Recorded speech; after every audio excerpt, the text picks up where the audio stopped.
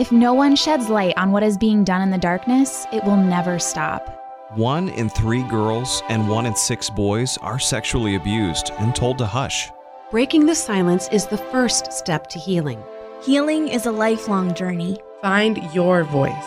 Your story matters. Pain put me into hiding. Purpose called me out. May the silence be broken. Thanks for listening to the One Voice podcast. I'm Mary O'Brien, and today we're giving you a peek into Nicole's recent interview with Storied Living, where she discusses topics like courage, freedom, her journey to running a nonprofit, and how real stories impact all of our lives and practices. When a little boy is kidnapped, turned into a child soldier, forced to kill or be killed, that's slavery.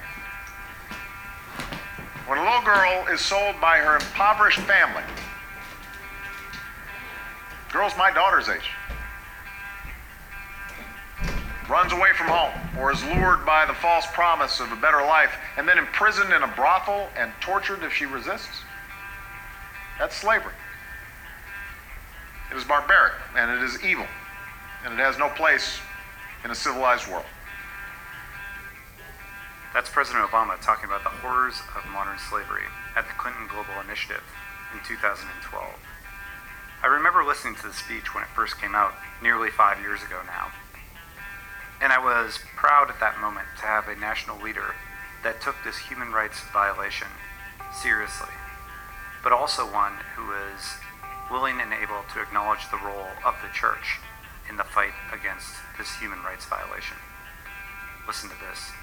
We are especially honored to be joined today by advocates who dedicate their lives and at times risk their lives to liberate victims and help them recover. This includes men and women of faith who, like the great abolitionists before them, are truly doing the Lord's work. Evangelicals, the Catholic Church, International Justice Mission, and World Relief. Even individual congregations like Passion City Church in Atlanta. And so many young people of faith who've decided that their conscience compels them to act in the face of injustice. And groups like these are answering the Bible's call to seek justice and rescue the oppressed. Some of them join us today, and we are grateful for your leadership. Today we're very excited to have Nicole Braddock Bromley as our guest on Storied Living. Nicole is the founder of One Voice and the founder and executive director of One Voice for Freedom, a non-profit organization stopping child sex trafficking around the world. In 2010, Nicole began a campaign across East Africa to stamp out child sexual abuse and trafficking, and was the first woman to ever give a public address on the topics of sexual abuse and child sex slavery in the country of Uganda. Nicole is the author of 3 books, including Hush, Moving from Silence to Healing After Childhood Sexual Abuse. And we're pleased to have her as a guest tonight to talk not only about her work as an author, but also her development of nonprofits aimed at stopping sex trafficking. Hi Nicole, thanks for being with us today. It's good to have you on the show. How are you? I'm good. Thanks, Brian. How are you? Doing really well. Yeah. Well, hey, we want to jump in with some questions. And I've known you for a lot of years, but not everybody does know you. So, can you start by telling us some of your story? Who you are and how you got to where you are today, and what are some of the defining moments along your journey? Sure. Well, my name's Nicole Braddock Bromley. I grew up in just a small Midwest American town. And really growing up, everyone who knew me considered me the perfect girl from the perfect family. And, you know, I was real involved in school and successful, had a lot of friends. My life seemed pretty ideal growing up. But what everyone saw on the outside, you know, that big smile I wore to school every day really masked a lot of hurt, a lot of confusion that was actually going on the inside. And I was sexually abused for nearly a decade of my childhood by my stepfather, a man who I loved and trusted and who was really respected in our community. But I was afraid to tell. And, you know, for many reasons why many abuse survivors are afraid to tell. But I finally found the courage to tell my mom when I was 14, and I think that was a very defining moment of my life, bringing me to where I am today. I look back on my healing journey, and as hard as it was for me to break my silence then, now I look back and I'm so glad I did, because I think the first step to healing from something like sexual trauma as a kid or even as an adult is breaking your silence, telling your story. Right. So that I think was the first defining moment. And then the second would be about a year later, I attended a summer camp, a Christian camp, that I still hadn't really told any of my peers about my story. My stepfather took his own life right after I told, and I really went back into a shell. I didn't want anyone to know. I was still very ashamed. I didn't want anyone to know what I'd gone through, and so I kind of just packed it up and locked it back up. But then a year later, I went to this camp, and I got up in front of a number of my peers, my entire youth group, and I told my story publicly for the first time. And I was scared to death, and it was really awkward. But I went home from that camp, and I started getting letters and letters from other kids that were at that camp who told me their stories. Every single one of them, for the first time, had never told anyone. And so that was probably the most defining moment of my entire life, was realizing that there were people out there who'd gone through the same thing as me.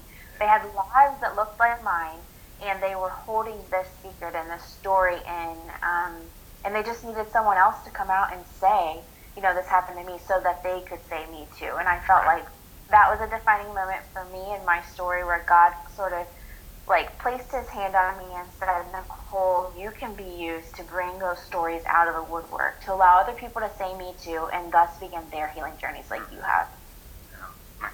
You have such powerful stories. Thanks for sharing that right away with us. So how does your, you can keep talking about some of your story and how that resulted in you founding One Voice Enterprises over a decade ago, I think. Tell us a little bit. 15 years now. Wow. Tell us how that became, how you started that, and what's up with One Voice right now. Okay, yeah.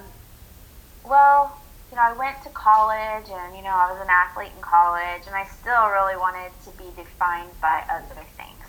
I didn't want people to know me as a sexual abuse survivor or a speaker on topics, but at the same time, I had a real heart to make a difference in that area. I wanted to be a voice. So I really wrestled with that a lot in my college years. I went to counseling in college. I really was working through some of my stuff to be able to be a voice and to work in that field. But none of my friends knew what I'd gone through. So it took a while for me to get to that point. But my senior year of college, I remember I was shadowing some women at a local rape crisis center, because that's the work I wanted to do. And they were, giving a PowerPoint about the issues of harassment and abuse and assault. And I said, I think these kids would, relate more to a real life story. And so they said, well, if you can find a survivor who's brave enough to share this, let me know. And I was like, okay, here's my chance. So I feel like from that moment forward, it was like God was opening doors for me to share. And even though I was scared to death, once I walked through that door and was willing to share my story and do it in a way that, God would really be proud of me in doing, I feel like he continued to open more doors. And so that started right out of college. I started One Voice right out of college, and it just seemed like a lot of times, even now, 14 years later, I still get nervous every single time I speak. And I think God just says, do it scared. And that's sort of been my mantra this whole time is I feel so empowered to be this voice, but I'm still afraid. And so, One Voice has been all about just educating and raising awareness of sexual abuse, rape, trafficking, creating a platform for prevention, providing a real-life speaker with a real-life story, full of hope and healing, just breaking the ice for dialogue on campuses, conferences, churches, just any place that's willing to really, pull their heads out of the sand and let's talk about these issues and do something about changing our culture. So that's what One Voice has been about, and what I've been about the last 14 years of my life is just doing it scared and seeing the impact that it makes, because it really does make a difference. Wow, that's awesome. And one of the things we do with Storied Living is have people share their stories, and it's really cool. I mean, I look at you and watch you tell your story again and again, and doing it scared it can be difficult, but to watch it change lives is really cool. Nicole, I want to follow up what you're saying, because so much of your story that you're sharing right now is this story of courage, and both courage to speak up when you were, a young woman, and courage to found One Voice, courage to write a book, courage to go speak, and even as you're talking about doing it scared, which is a great, I want to make that into a t-shirt. Even as you talk about that, there is so much like courage that you're exhibiting as well. And I think that one of the things when people are trying to live and lead faithfully, there's so much paralysis of fear that goes on. Could you just go on and talk a little bit more about, how has God kind of equipped you to be brave in your fear and to have that courage? I think that would be really helpful for our listeners. Yeah. Well, I just think knowing it makes a difference. If I didn't know and I didn't see the outcomes, even years later, I wouldn't be as brave as I am. But every single time I speak, I see the light bulb turn on for people. People who've been held captive by their secrets or the pain that's defined them for their whole lives. And they didn't know what it was. And so being able to help someone label what happened to them as abuse or something like that, so they can then begin their healing journey. They can then find their freedom and live out their purposes. It's a really rewarding thing. And so having seen that over the past years, that's what helps me find that bravery. And also just knowing what I'm called to do. I think a lot of times we just wrestle with our calling and with our purpose. And when you really feel like God has put his thumb on you and said, you can do this, you've been made for this. Yeah. I think that kind of gives you the courage to step out and try things. Right.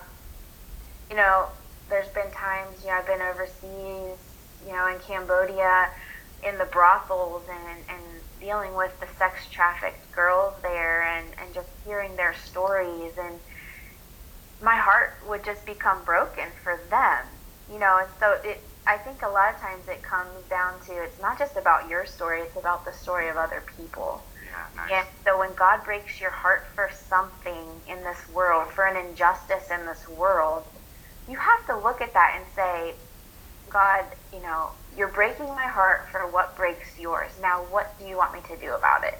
He wouldn't break our hearts for no reason. Right. You find yourself passionate about something here on earth, especially if it's an issue of injustice and something that you can actually make a difference in, even if it's just a tiny dent. I think that is what can drive a person like you or me to do whatever we can to stop it or to make a difference in just one other person's life. I just think that's one way that I personally just find bravery that's outside of myself. Nice. For something bigger than me. Right. Good. Nicole, I know my first interaction with you over 10 years ago, and many people have their first interactions with you around your book Hush, and the work that you're doing and speaking about childhood sexual abuse. More recently, you mentioned Cambodia, and you've been in Cambodia a number of times. Talk about the work you're doing there and what's going on with your work in Cambodia. Okay, yeah. Well, Hush really came out after my first few years of traveling and speaking. I just was meeting an astounding number of sexual abuse victims that were, holding in this secret, painful thing. So I was inspired to write Hush to help those survivors find their voice, to reveal the truth about sexual abuse, and just give hope that, we can all move from silence to healing. And I found that to be an incredible resource over the past number of years. Many people have found it to be just a really good friend to survivors who are just navigating that healing journey. And so I'm really still in awe as to how God just uses it in people's lives, just from all backgrounds. And it's been really cool. And so that kind of translated into me receiving emails and emails from survivors. And I started to see a trend of survivors who were telling me they'd been trafficked. And so this common thread of with the trafficking survivors telling me they ran away from home, a home like mine. And I always wanted to run away, but I didn't. And here I'm hearing these stories I can relate to. I wanted to run away. They did, and they ran right into the arms of these, finesse pimps and traffickers here in the States. And with promising them everything they'd ever dreamed of, their father didn't give them. And so I could totally relate to that. And so I started getting passionate about this issue.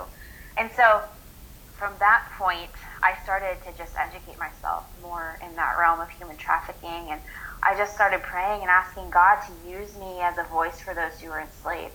And I really felt passionate for those who were not only enslaved here, but in foreign lands. And so I was praying that. And then about 9 months later, I was invited by some of my friends at Life Outreach International to go to Cambodia undercover with one of their film crews to shed light on the modern-day slavery there. And so going to Cambodia was a very traumatic experience for me, but it was really what prompted me to then start my new nonprofit, One Voice for Freedom, which is all about anti-trafficking work.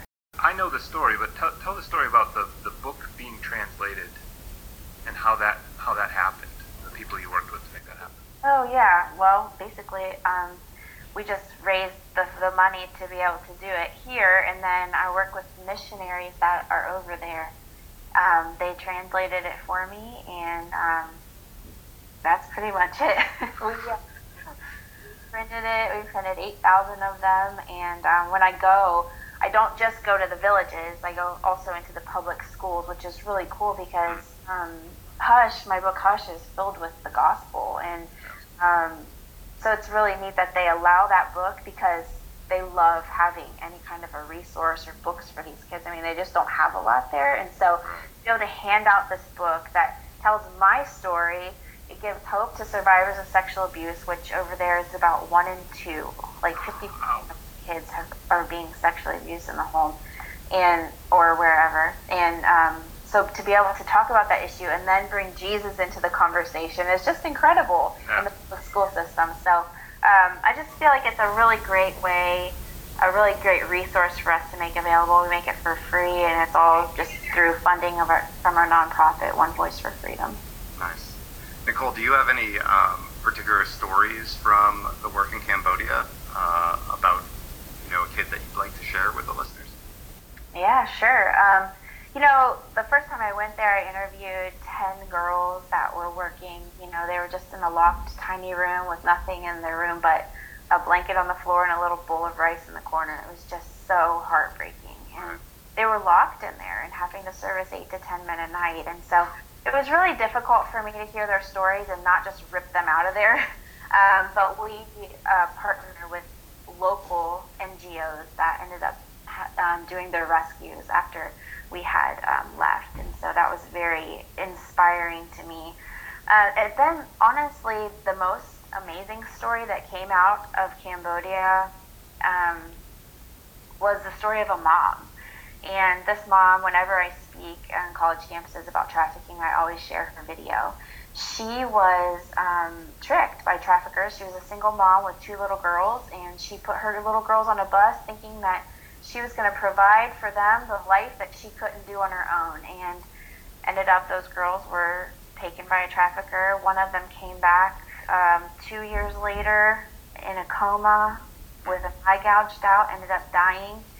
And the other one, she, hadn't seen or heard from again, and it had been years and years. And she just wept with me and just prayed with me. We led her to the Lord, and I just was broken for her story, just as much as the girls. She'd sold everything that she had to find her girls and to also get medical treatment for the one that died. And it was just heartbreaking to see her go through that. And that's really why I started One Voice for Freedom, was to stop that from ever starting, to meet a mom like that and to tell her about trafficking so she would know not to believe these guys. And so we followed her story from the get-go since 2012, and we've supported her. We bought her a home. Last year on my trip, I met her, and we bought her a home. And then we've just supported her story because she too is a victim of trafficking. Right. And just 2 months ago in June, I received a message that her youngest daughter was returned. Oh, wow. That was so inspiring to me because, you know, when you're doing this work of social justice and, you know, you're really just at the front lines and it can get really hard. You know, you just sometimes wonder if your work really matters. Because this mom, every time I've seen her, she just weeps. And immediately her first question, did you find my daughter? And I'm just like, she needs to give up. She needs to give up hope. Her daughter's dead. I've literally had those thoughts. And then to have that story come back, redemption, you know, it was just so encouraging to me to keep up the fight, you know, because it really does matter. And these are real people. And we can't lose hope. We have to have hope until the end. And so that has, that's really kept me going this summer, you know, with ups and downs of doing this freedom fighting work. It's not easy, but to have a story like that, especially the one that my nonprofit was founded upon, was really encouraging. Wow.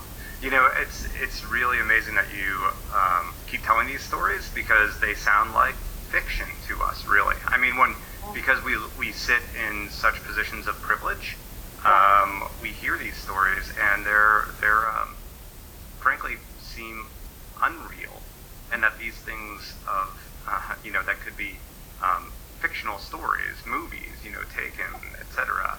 That no, these things are really happening to real people. This is a real mom, and those were really her, you know, really her daughters, and it's heartbreaking. And I think that that's really important because this is a woman who lives in one of the poorest areas of the entire world. Her story would never have been known except that we are telling it. Right. This is an incredible story of hope, of redemption, you know, and I think you're right. Like, storytelling is so important because how would anyone ever know about that story? We weren't here to tell it. She can't tell it. She has no way of sharing her story. You know, she doesn't have a computer. She probably doesn't have a phone. So I think you're right. I think the storytelling is so crucial to our culture, and just bringing some little tiny story from this, you know, no-name village on the other side of the world where they make less than $1 a day and bring it over to our world. I think you're right. I think it's so very vital to our lives. Nice. What do you, as someone who's told their own story on a regular basis and now tells the stories of others, like this mom, what do you think, because storytelling is a theme and we're talking about that right now, what do you think it is about telling a story that is different than, say, you know, a teenager thumbing through Facebook and seeing a post on, you know, stop sex trafficking, and they like it and they keep moving? What is it about the power of story? I think it just is tangible for people. They can feel it, they can taste it, they can put themselves in that situation, in their shoes. And I think really today, especially young people, crave authenticity. They crave people that are transparent and real. They can see through the fakeness, you know, the pretty things. They just want to see things that are real. So I think when it comes to storytelling and versus statistics and, you know, just education, I think it lets people in. I think they feel like a part of it. And it's almost like it's something that they could then take and tell someone else. You know, it's something that they can feel, and they can almost wrap themselves into it too and become a part of it, you know? There's always something from my story that someone can relate to, even if they've not been abused. For some reason, it's because it's a real person standing before them. They're listening and they're looking at you and they're wanting to relate in some way. And even though they may not have been abused, there's something there that they can grab onto. And so if I was just teaching them the basics and the definition, there wouldn't be that. So I think that it just draws people in. That's why reality TV is, you know, so popular today. It's like, it's just real people. People are fascinating. Young people, they're experiencing so many different things. They come from so many different places, and now we're all together and we're sharing our stories all together. And that's a fascinating thing. We're learning about one another. So it's like, we don't want this to just be where we all look the same anymore. And I think that's really exciting. We're sharing stories so that we understand that, one abuse survivor can look like this, but another one can look like this.